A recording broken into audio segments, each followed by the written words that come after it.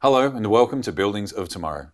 My name is John Lester, and in today's episode we'll be talking about leveraging the digital twin with data analytics. I'm joined today by Tyson Suter, the Global Business Development Manager for Digitalisation at Siemens Smart Infrastructure. Tyson, thank you for joining us. Thanks, John. Give us an insight on how we can use the information from a digital twin with data analytics. Yeah, so digital twins are like a very hot topic at the moment, and it kind of gets lost with people talking about like the 3D visualization and how important this is. That's all really great, and it's really good for new buildings.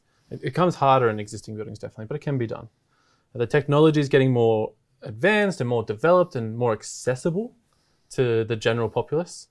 But what we can see is what that does is collects valuable data, not just through 3D models, but through static data. So who made it? How much does it weigh? The size? When was it installed?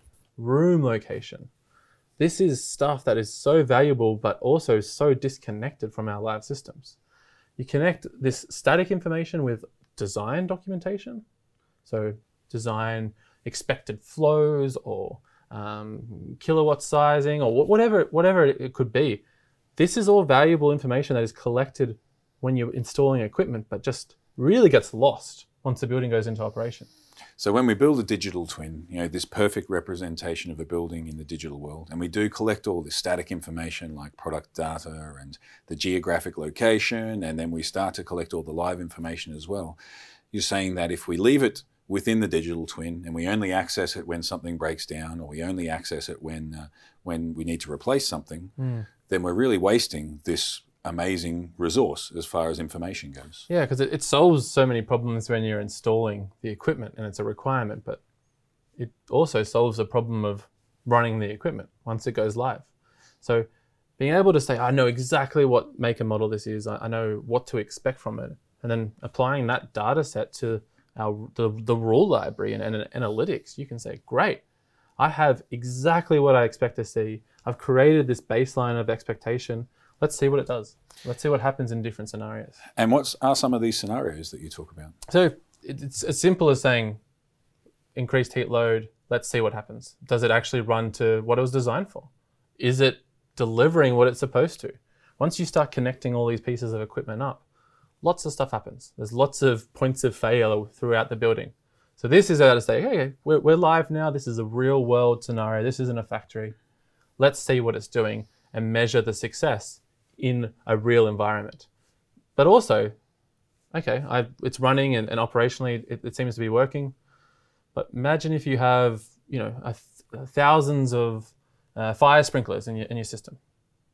As a building owner or facility manager, to be able to grab all the information on every single sprinkler fitter with a click of a button, that means we can say, okay, let's send this out to tender. Let's look at replacing it in 5 years or 10 years.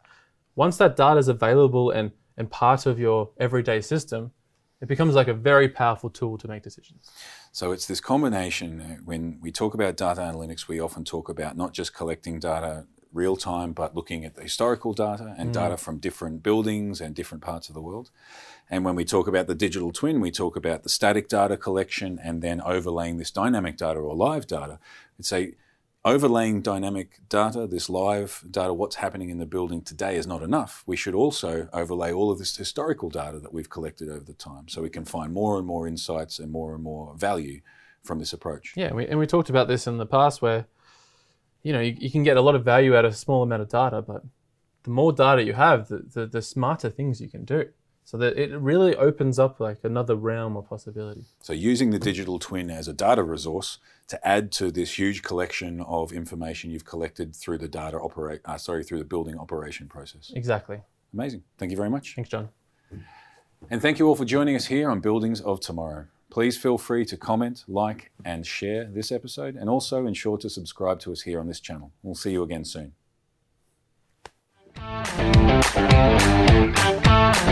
Thank you.